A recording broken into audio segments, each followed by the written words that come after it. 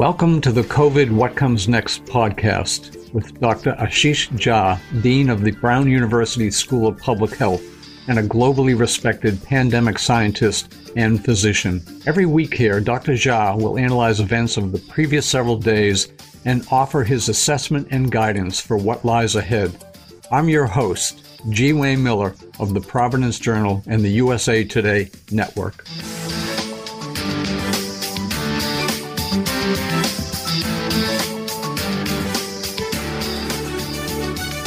Morning, Ashish. How are you today? I'm good, Wayne. Good morning. How are you? I'm good, thanks. And I would know for our listening audience that we are doing this for the first time in person. We are.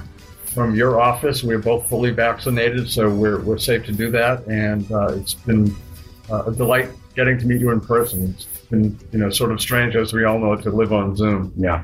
So really, I have one general area that I was hoping you could get into today, and that was the CDC's guidance that came out late last week on masks and social distancing. Yeah. Basically saying if you're fully vaccinated, in most situations, you don't need to mask. Yeah. If you can break that down for us.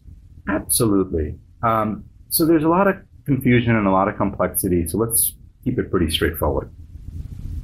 If you're fully vaccinated, with a few very rare exceptions, which we can talk about, if you're fully vaccinated, you're good to go. You don't need to be wearing a mask outdoors. You don't need to be wearing a mask indoors. You don't need to be socially distanced from vaccinated people. You don't need to be socially distanced from unvaccinated people. This is a breakthrough. It basically says if you're fully vaccinated, it doesn't matter what's happening around you. Again, with a few exceptions, which we can talk about, you get to return back to life in 2019. That's pretty profound. It basically says no more restrictions if you're fully vaccinated. Let's just quickly talk about those exceptions. Super crowded spaces, packed indoor concert, potentially a packed outdoor concert, someplace where you're essentially going to be breathing somebody else's breath for like hours. That's probably the one place where maybe we still need to do something differently. But long and short, if you're fully vaccinated, return to life pre-pandemic. It seems that there is an honor system involved here in terms of declaring or stating that you are vaccinated. For example, I'm making this up, but let's say you go into a gym and they ask you, which I guess some gyms might and some might not, but they ask if you're vaccinated, and you say yes and you're not. Obviously, that would be deceiving. Is there any system or program being planned where you could provide proof? So there are efforts, but before we go there, let's be very clear about something. If you're fully vaccinated, CDC is saying, why do you care? If someone is deceptive and lies and says they're vaccinated when they're not, and they go in, if you're fully vaccinated, it doesn't make any difference to you, because if you're hanging out around them and they're, let's say, infected and breathing out virus, it's okay. You're not going to get infected. Or if you do, you're not going to get sick. So CDC's point is that for a vaccinated person, it doesn't even matter if you go into a space with unvaccinated people who've been dishonest. Now, if you run that gym, you may feel differently. You may say, if a bunch of unvaccinated people walk in here and they infect each other, I don't like that. So I may want a way to differentiate vaccinated from unvaccinated, mostly to protect unvaccinated people, because they're the ones who are going to get sick. The vaccinated are not going to get sick. That's the CDC contention. And there should be a way. And there is this whole idea of a vaccine passport. I don't think we're going to see anything from the government on this. I don't think our government's going to be issuing vaccine passports. But let me assure you, there's a whole bunch of private companies that are working on developing these things because businesses want them. Gyms want them. Restaurants may want them.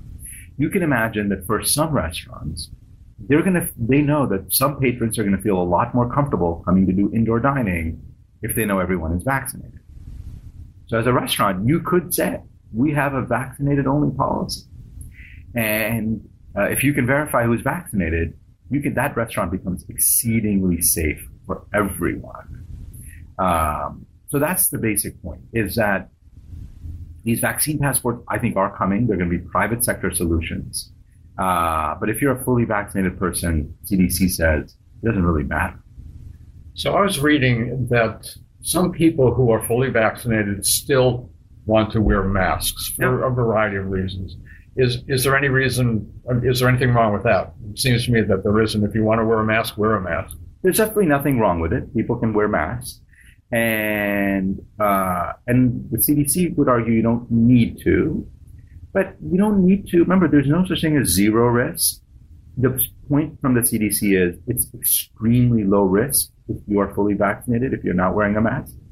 But in certain situations, if you still wear a mask, you lower your risk even a little bit further, right? So I actually have decided, and I've said this publicly, I'm obviously fully vaccinated.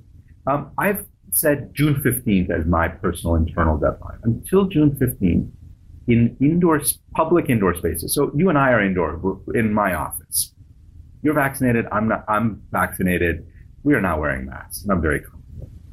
But if I go into a grocery store, if I go into a retail shop, I've decided until June 15th I'm going to continue wearing a mask.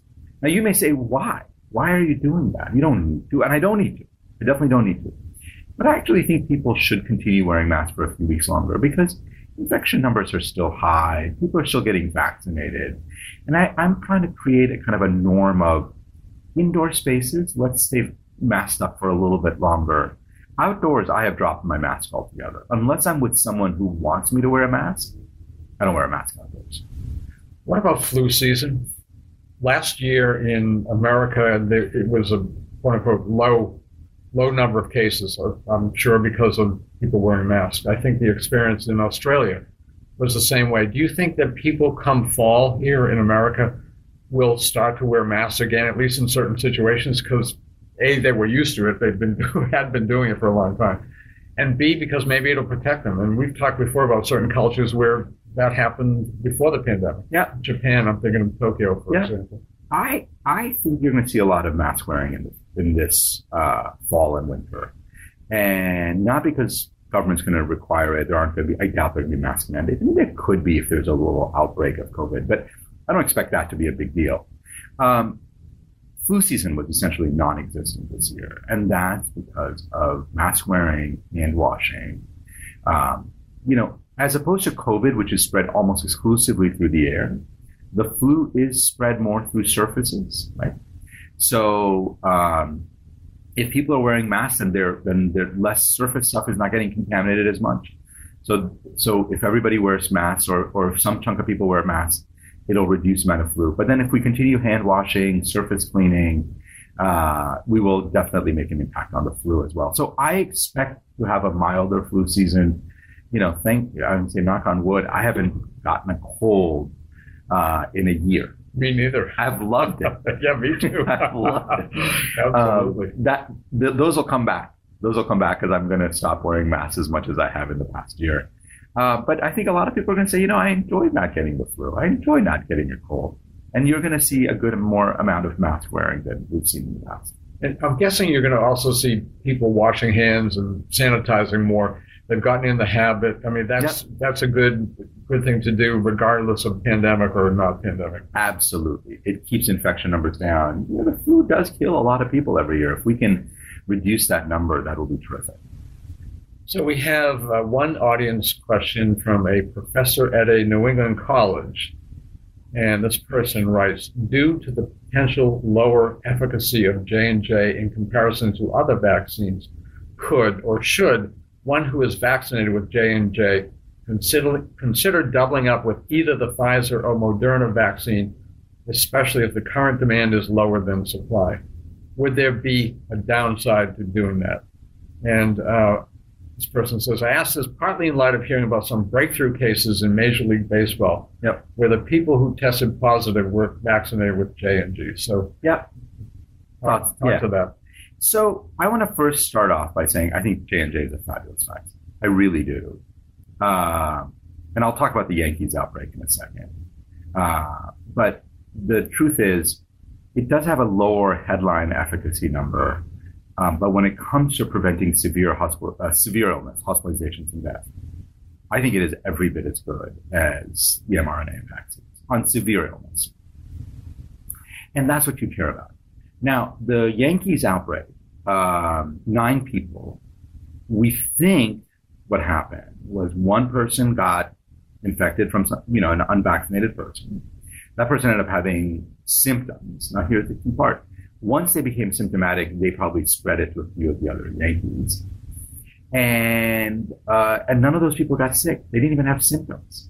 So one person had symptoms, mild cold-like symptoms. The other 8 people are totally asymptomatic. And so what I would say to this person first is, if you end up getting infected and have either very mild symptoms or more likely 0 symptoms, and if you have 0 symptoms, you're not spreading it to other people, how much do you care about having those breakthrough infections? So they're milder than the normal cold, right? At least with a cold, you get symptoms. Second, to their point, they could get another vaccine. We have no experience with this. There's no data that I'm aware of on an mRNA vaccine on top of an adenovirus vaccine like J&J. Do I think it would be harmful? I don't. CDC and a bunch of immunologists and vaccinologists are working on guidelines on this. So what I would say to this person is, I'd hold. Infection numbers are down. They're very, very well protected with a very terrific vaccine that will protect them from severe illness and death.